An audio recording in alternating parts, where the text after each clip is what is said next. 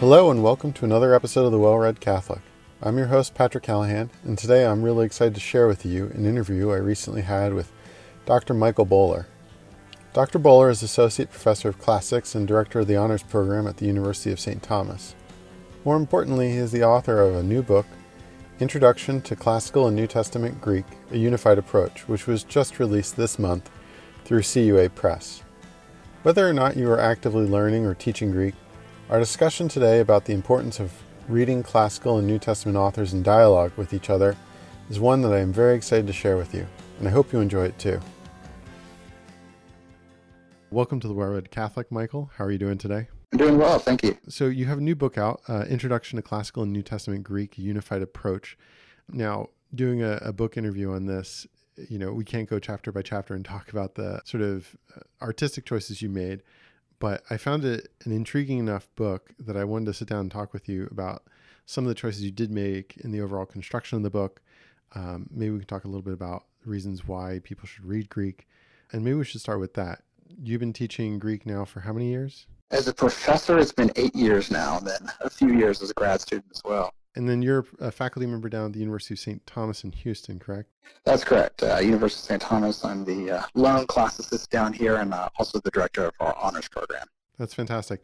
So did this book evolve straight from St. Thomas, or is this something that you've been kind of gestating in for years? Well, I mean, a little bit of both. I mean, I started working on it about 5 or 6 years ago when I was here, and really I wasn't happy with any of the books I was using for class. And so it's a small Catholic liberal arts university, and so the students who took Greek from me, many of them were Catholics and wanted to read the New Testament, but all the books that I had been trained on were purely classical, and we can talk about why that is later, and they didn't have any New Testament passages whatsoever.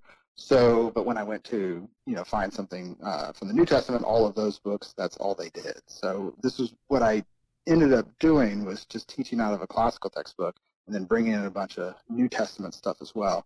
And that was kind of the genesis for the book as well. Also, my students didn't like a lot of the sentences, and so that was kind of one of the reasons that made me want to write a book as well. But it really was purely, I want to write a book that I want to teach out of in class, and that's how it all started. So some people who obviously haven't learned Greek at all don't even understand, is it just a content difference between the older Greek and that is the so-called classical Greek and the New Testament books, or what's going on there? It really is. You'll hear terms like New Testament Greek, and I even use that in my book, and classical Greek. You'll hear terms Attic Greek. One thing it is important, it is different from modern Greek. The difference is, maybe the best example would be the difference between Italian and Latin. I've had modern Greek students in my class. Some native speakers done really well. Others have failed the course because they thought the modern Greek would get them through without having to do work. So it is different enough from the modern. But in the period that we're talking about, when the New Testament was written and the classical period, it really is the same language. There's little differences, but most beginning Greek students will not notice any of those differences. Specialists will know the differences, but it really is the same language. And it really is primarily for ideological purposes that they've been separated. So classical textbooks don't really consider the New Testament to be important enough to read, so they exclude it from their books, or perhaps they think it's too religious and exclude it from their books. And then books written for people who want to read the New Testament exclusively focus on that and don't really bring any of the wider Greek language. But it really is the same. Because I needed to communicate in my book what I was doing, I titled it Classical and New Testament Greek. But once you start reading the early chapters, you realize that it really is just the same language. As the book evolved, and you're sort of sitting down and coming to this moment that you're going to do this, how do you weigh the balance content-wise as you're preparing these chapters? From my own experience, I would say, as someone who reads and does Greek, that in the early chapters, it would be a little easier, I would imagine, to pull passages of interest from the New Testament. Some of those great authors in classical Greek are certainly, we throw around the phrase parasyntaxis, that is, dependent clauses within sentences that make them much more complicated, much more complex in their thought. but at the same time, a little harder for the introductory student. Did you find yourself leaning one way or the other as you're building this book, or did you try to keep sort of a straight, even tack between the two sides? I really did try to keep, it's not always 5 and 5, but each book has 10 example sentences. And I really tried to stay as close as possible to 5 from classical and 5 from the New Testament for every chapter. It really wasn't, there's a lot of really easy Greek out there, primarily proverbs and sayings, so some kind of classic proverbs and stuff from the classic playwright Menander for classical things worked really well. But you are correct, the first 5 chapters were the hardest to find sentences for, just because there were so many sentences that I would have loved to use and are great, but they had a particular verb that hadn't been introduced yet, or they had a noun case that hadn't been introduced yet. It was the actual finding. Now I know, we can talk about this later, but one of the distinguishing features of my book is that I use all real Greek sentences, so no kind of made-up sentences. And I discovered why fairly quickly, and was that it's really hard to do. So the actual finding of the sentences and just scouring different texts took me about 5 times as long as it did to actually sit down and write the textbook itself. So that was the hard part. Was finding kind of great sentences to use. The writing of the book was short in comparison to that. Well, that's good. That sounds like a lot of effort on your part, but I can also, from the teacher's perspective, see that sometimes students expend quite a deal of effort on their part to learn the language. And I'm wondering if you could, in your own reasons, why should anyone bother to learn Greek? Before I answer that question, I think you brought up a good point, which is that a lot of students struggle to learn Greek. And one of the things I did in my book was I said, and I'm sure you're probably in the same situation that I am, where 99% of my students are not going to become classicists. They're not going to go to graduate school for Greek, and really all they're going to get is 2, maybe 3 semesters at university or 1 year at a high school. And so it was kind of centered around the belief that, okay, I have them for 1 year. How am I going to teach this? So one of the reasons that students struggle with Greek, I think, a lot is that most of the textbooks out there today are designed for textbooks that are going to train classicists. People are going to go to do this for a living, so they have a lot of information where the casual student, the student who's doing this for self-study, just doesn't need to know. And so I simplified a lot of things in my book, a lot of the kind of trials that old Greek professors used to relish. I've in a sense just told students there, so they don't have to spend hours trying to look up forms that they don't find in the dictionary. So I kind of came at it from that angle. It's a Greek book written for someone who doesn't want to become a professional classicist. Now, if you wanted to become a professional classicist or spend years learning Greek, you could definitely do that with the book, but that's not its audience. To your first question, what I always tell my students is it's fun and it's really good for you. On the first day of class, I really spend the entire day talking about what are you doing here, other than you thought it was interesting or your major might require it, because we don't actually have a designated language requirement. So most of the students in the class actually want to be there. And I start off by talking about what it does for your brain, all the benefits for your brain. I have actually a retired neurologist in my class right now, and she loves doing it because it's able to keep her engaged mentally after retirement. So it's great for the brain. It's great to, we use the dirty word memorization, but as I like to call it, internalization. It's really important, especially for young people, to be able to learn how to internalize things. And so not only is it just a fantastic tool to strengthen your brain, but also what it gives you access to, which is one of the reasons why I wanted to do a book that used all real sentences, because you're asking students to memorize these forms and do all this hard work for Greek. And if their reward for doing that is reading made-up sentences about, Socrates giving books to Plato or something like that, it's kind of a letdown. So I wanted to have real payoff. So the very first sentence in the very first chapter of my book that they do sentences, chapter 2, is God is love, right? So right from the start, they're getting the famous sentences, the really interesting sentences, and they don't have to wade through a bunch of the made-up sentences. So the second part is what it gives you access to. And it gives you access to not only scripture. If you're Catholic, that's obviously going to be a very important draw, and one which I'd be happy to go on about, but also you're getting some of the kind of great foundational literature, even things you don't realize, lines that you've heard and expressions that you've heard from other contexts and you don't realize where they originally come from. You touched there in the end about why should one care about the other? The famous line, what has Athens to do with Jerusalem? I'll pose that question, which obviously that was a philosophical and theological question, but here I think it's a valid question too, that we've sort of divided these Greek textbooks into two unequal camps. We seem to be training two sets of students, right? Students who are perhaps in seminary and only going to get just enough Greek to access the New Testament, and maybe not even access the New Testament, maybe just enough so they can throw a few words into the homily. And then on the other hand, you have classicists being trained without any view towards reading things after a certain artificial timestamp. Could you address maybe the reasons why, you're teaching at a Catholic college and the book itself is published by Catholic University of America, but why should someone at, say, a secular school consider adopting this as their Greek textbook? Two answers. Well, one of which is that you actually, even if I am a secular person and don't care about the New Testament at all, you could actually still have great benefit from the book, because every chapter is half of them are New Testament. You just wouldn't have to read those. So the benefits of even just being able to read real Greek right from the start, there really aren't a lot of books that do those, and they have kind of pretty bad sentences, frankly. So I taught a advanced compressed Greek course to PhD philosophy students just so they could read Aristotle. And that's in fact what I did with an early draft of this book. We just skipped over the New Testament part.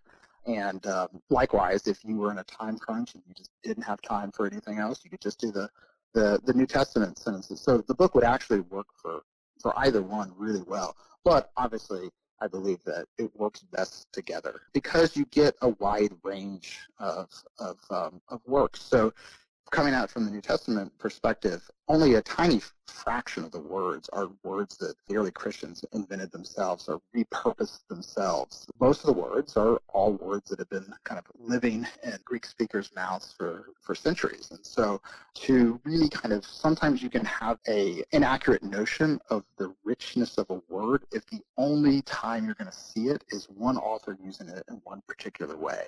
So take, for example, the word logos. In the beginning was the logos. It's extremely important in Christianity. It's the second person of the Trinity. Really rich word. But even before then, it was incredibly rich, subtle word with many ranges of meaning, which is why it took early Roman Christians so long to figure. Everyone just kind of thinks everyone read this and thought verbum, but it takes a long time to get there. Some people liked ratio. There were different translations because of its range of meaning. They couldn't really settle on one. Having the kind of range of a wide variety, I think, makes for better Greek learning than just reading kind of one specific thing. From the classics perspective as well, not only is it just this is the time period we're reading Greek in, but it's also these are the select authors we're reading Greek from. But again, that gives you a very narrow way of thinking about how the language kind of breathes, how it functions. There's a New York Times bestseller list book right now called Range, and it's in fact about why generalists are generally better at things than specialists. And one of the examples he kind of uses is that if you train someone to make free throws from the free throw line in basketball, they found that doing, say, 1,000 shots from the free throw line was less effective than doing a smaller number from the free throw line and then a little bit a foot in front of the free throw line and then a little bit a foot behind the free throw line. And what they found was that ability, that range, was better than specialization. What I found is that my students are able to read Greek better the wider range of Greek that they have, whereas if they're just focused on a really isolated author or an isolated time period, it gives them a mistaken notion of what the language is, and that by doing more sources, and I have sources from Homer to New Testament, we have drama, philosophy, history, all these different genres, it actually makes them better at reading the New Testament than if they were just to focus on that. That's a really good point. And think of a number of times I've read Shakespeare and I thought I've understood the Shakespeare, only to realize later that my limited range had made me come in with preconceived notions of what words or phrases meant. And when I look in the context of his own time, it means something completely different. Well, the other reverse of the original question put back to you is, why then should a seminary or a Catholic school or a Protestant school be concerned with learning classical Greek in addition to New Testament Greek? Why can't we just go with the Gospels onward? First of all, I would say that you are kind of missing out on a great deal. You're missing out, not only are these works that would have been in the minds of Christians for centuries, but you're also missing out on some of the greatest literature ever written. You're missing out on fantastic philosophy. So many of the things that we think and do now have their origin in ancient Greek sources. We just don't know it. It really is kind of a process of, you see time and time, I experience like, oh, that's where that comes from. Ah, I see. I get it. Part of the other reason is that, especially for a Catholic student, one of the things that is hard for us to kind of look back on, it comes up over and over again when we're teaching either mythology in a course or Greek, is that many people think Christianity is kind of too harsh or Catholic orthodoxy is too rigid, but to the ancient Greek, it was way too good to be true. So to be able to see kind of the world in which they're living, the kind of separation of the gulf that exists between mortals and the immortals in something like Homer or Euripides or even Sophocles, you really kind of miss what that original message would have sounded like and why Paul had such a hard time talking to many of these Greeks. And so you're missing out on a lot, but there's really no advantage to the specialization. You might be able to read a few more lines if you just did a year of just reading the New Testament, but what you think is reading more is really most New Testament Greek textbooks are going to give you paraphrases. So you're not even really going to be reading the real thing only until much later in the book. So why not, instead of reading a bunch of paraphrase stuff, read a wide range? And still, by the time you finish this textbook, you'll have read 200 lines of scripture in the original, nothing paraphrased whatsoever. That's a good point. But I remember you leading, was it Latin or Greek classes at St. Paul's in New York City? Both, actually, both. And those were all adult learners, right? Mm-hmm. Yeah. Could you maybe talk about strategies for adult learners, people who are either alone and want to go alone, or maybe ways that people can find a community to learn together, and how you've done that thing yourself and what you recommend other people? Yeah, I mean, I've had a lot of adult learners, and they're really some of my favorite to teach because they have that kind of wealth of experience. So many of the sentences that I use in my book, so many of my digressions I go into, they've experienced these things. People are different, but kids are not going to kind of resonate with a lot of the stuff that Euripides says about suffering like an older person will, right? So it doesn't mean you shouldn't read the things, but the adult learners, I find, their main problem is that it's a lack of confidence, and they think, and you hear people say this all the time, quote unquote, I'm just not good at languages. Like, very few people are, right? I'm a case in point. I had to work really hard. This stuff, it took a long time for me to learn this stuff. So I think a lot of people equate something being difficult. If it's difficult, it means I'm not good at it. Some things are just difficult. So I think that deters a lot of older people thinking somehow they're just too old to learn these things. But really, almost without exception, the older learners have been fantastic. Many of them are lucky enough to be in a city to where they can find groups that someone will teach out of a textbook at a church, or even at most colleges would be more than happy to have people audit their classes. So I have a lot of auditors who are retired who will come in and audit my classes. But even if you don't, you're stuck out of the middle of nowhere. I really did design the book to be for self-study as well. I basically assume that people don't have any background with languages whatsoever when I write the textbook, because different periods, and some people went to public schools, some people went to, some people have been homeschooled, so just people's familiarity with grammar, language, these things varies wildly. So I just decided just to start at the bottom and assume that people don't know any of this stuff. So one of the great benefits is actually that you don't know anything about language and grammar. You will actually, by going through this book, learn a lot of that terminology, and things that seemed intimidating before turn out not to be so. After someone's done this book, are there resources then for them to go on further? What would your recommendation be? For that independent learner or for that independent group? Well, I actually have one of the.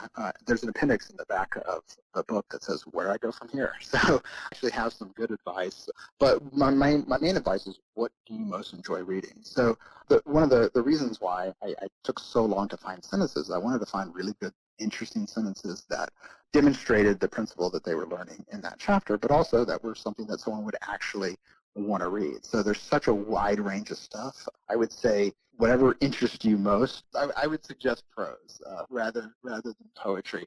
But there's a lot of great websites out there. There's one called a publishing company called Bolchazzi Carducci. Don't ask me to spell it, but it's in the book. You could see it. And they're a great website. And there's a lot of books written for people who have just read like a basic textbook, and they have a lot of help. So a lot of the stuff that I do, so all the sentences that I have helpful little notes right next to them, and they make books like that. There's books with same page facing vocab, where you don't have to go out and buy another dictionary. You can have it all there. My favorite thing to use for people who want to just start reading the New Testament, it's called A Reader's Greek New Testament. Zondervan puts it out, I believe. And the nice thing about that is it looks and feels like a real Bible and real scripture, so it's not kind of a cheap paperback.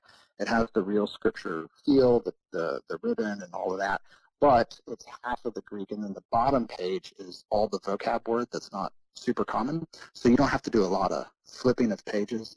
One of the things that I am anything that minimizes having to flip pages, I am very much in favor of. So the more you can have on the page itself, the better. Yeah, I'm actually gonna myself go and look for that. I have something. I don't think it's Zondervan. It's one of these other ones where it's the Nestle Aland. They have one which is the New Testament, and in the back of it, it's a much bigger book because the back of the book is the dictionary, and then they have another one which is a slim dictionary. There was a time where there was a publishing demand for all of these things, but they're not as convenient. So I'm actually myself. Thank you. I'm going to go find this because I didn't know it existed. And then if you ever decide, I decided to teach myself rather shoddily, but Hebrew last summer after I got tenure, and they make a Hebrew edition as well. And then they have one that actually has both together. So I have one with the Hebrew and one with the New Testament together on the same volume. That's really nice.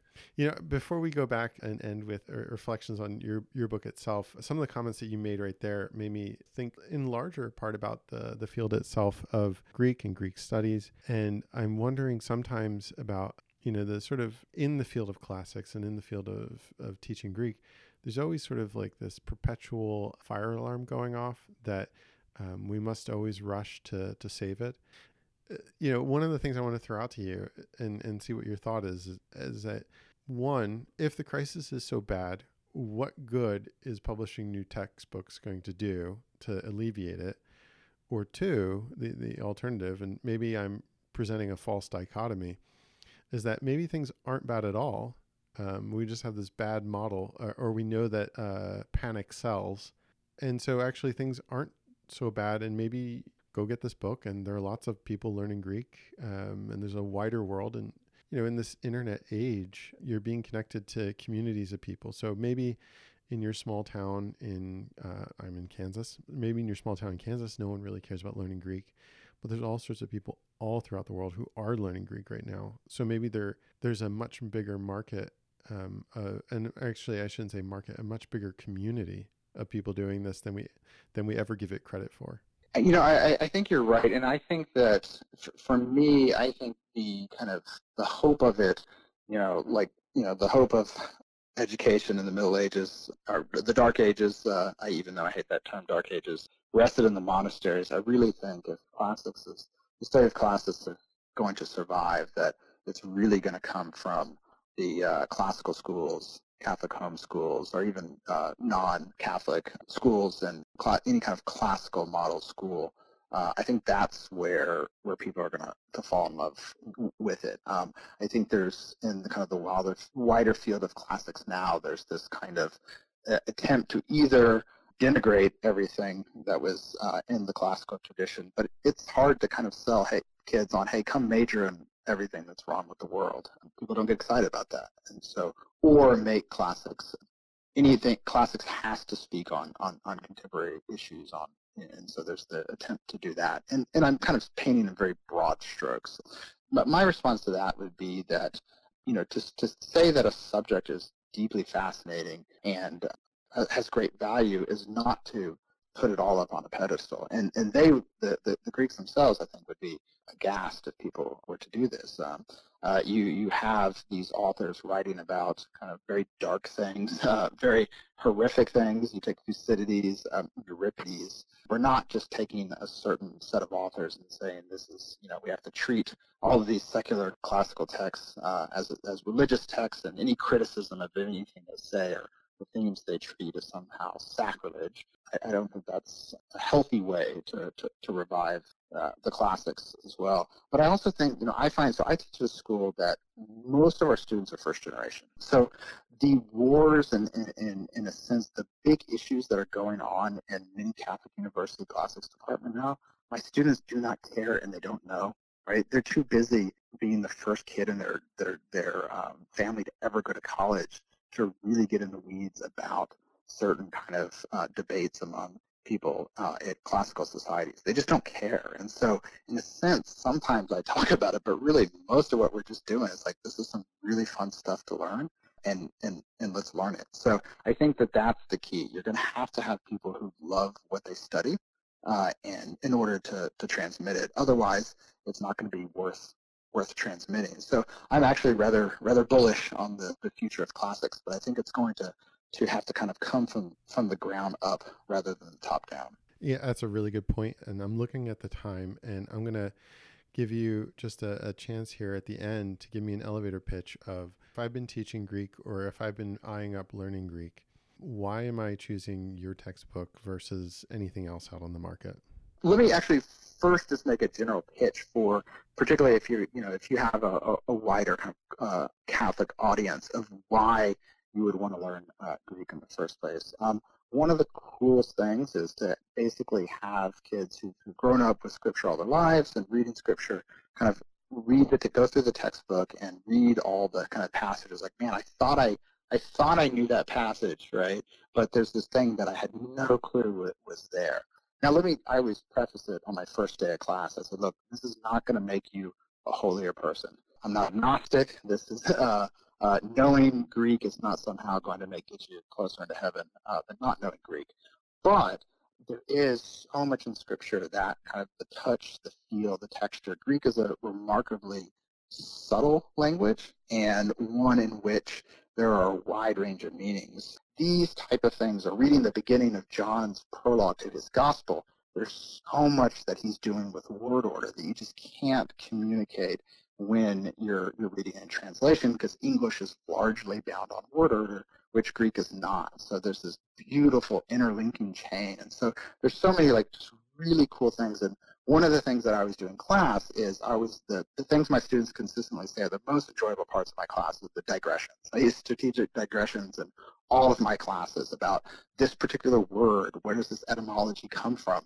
Why does the word for cosmos in the universe have anything to do with cosmetics? And all of these kind of links of etymologies. And so all of those things that I normally talk about in class, at the end of each chapter, they have their own section. It's called Etymology and Discussion Topics, where I have 5 or 6 just really cool things about either a vocab word from that chapter or a sentence that's in the chapter itself. So that would be my pitch for people who, particularly a Catholic audience, who might not know why they should read Greek. The reading of the Scriptures is really one of the things I'm most grateful for about Greek, is being able to read the Scriptures. My book in particular, really it comes down to the sentences. I mean, now I know why when I was searching for all these books with real sentences and that were good, I couldn't find any because it takes forever to do. So it's really hard. And so one of the things that's really hard about some of the books that we probably grew up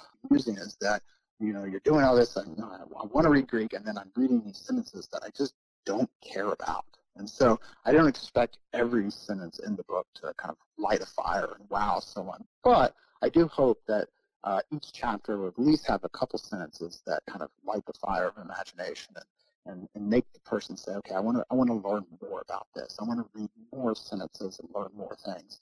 because this stuff is really fascinating. Thanks for listening today. If you're intrigued by Dr. Boler's book, Introduction to Classical and New Testament Greek, A Unified Approach, you can find it on Amazon, Barnes & Noble, and other online outlets. And if you've enjoyed the podcast, please leave us a review.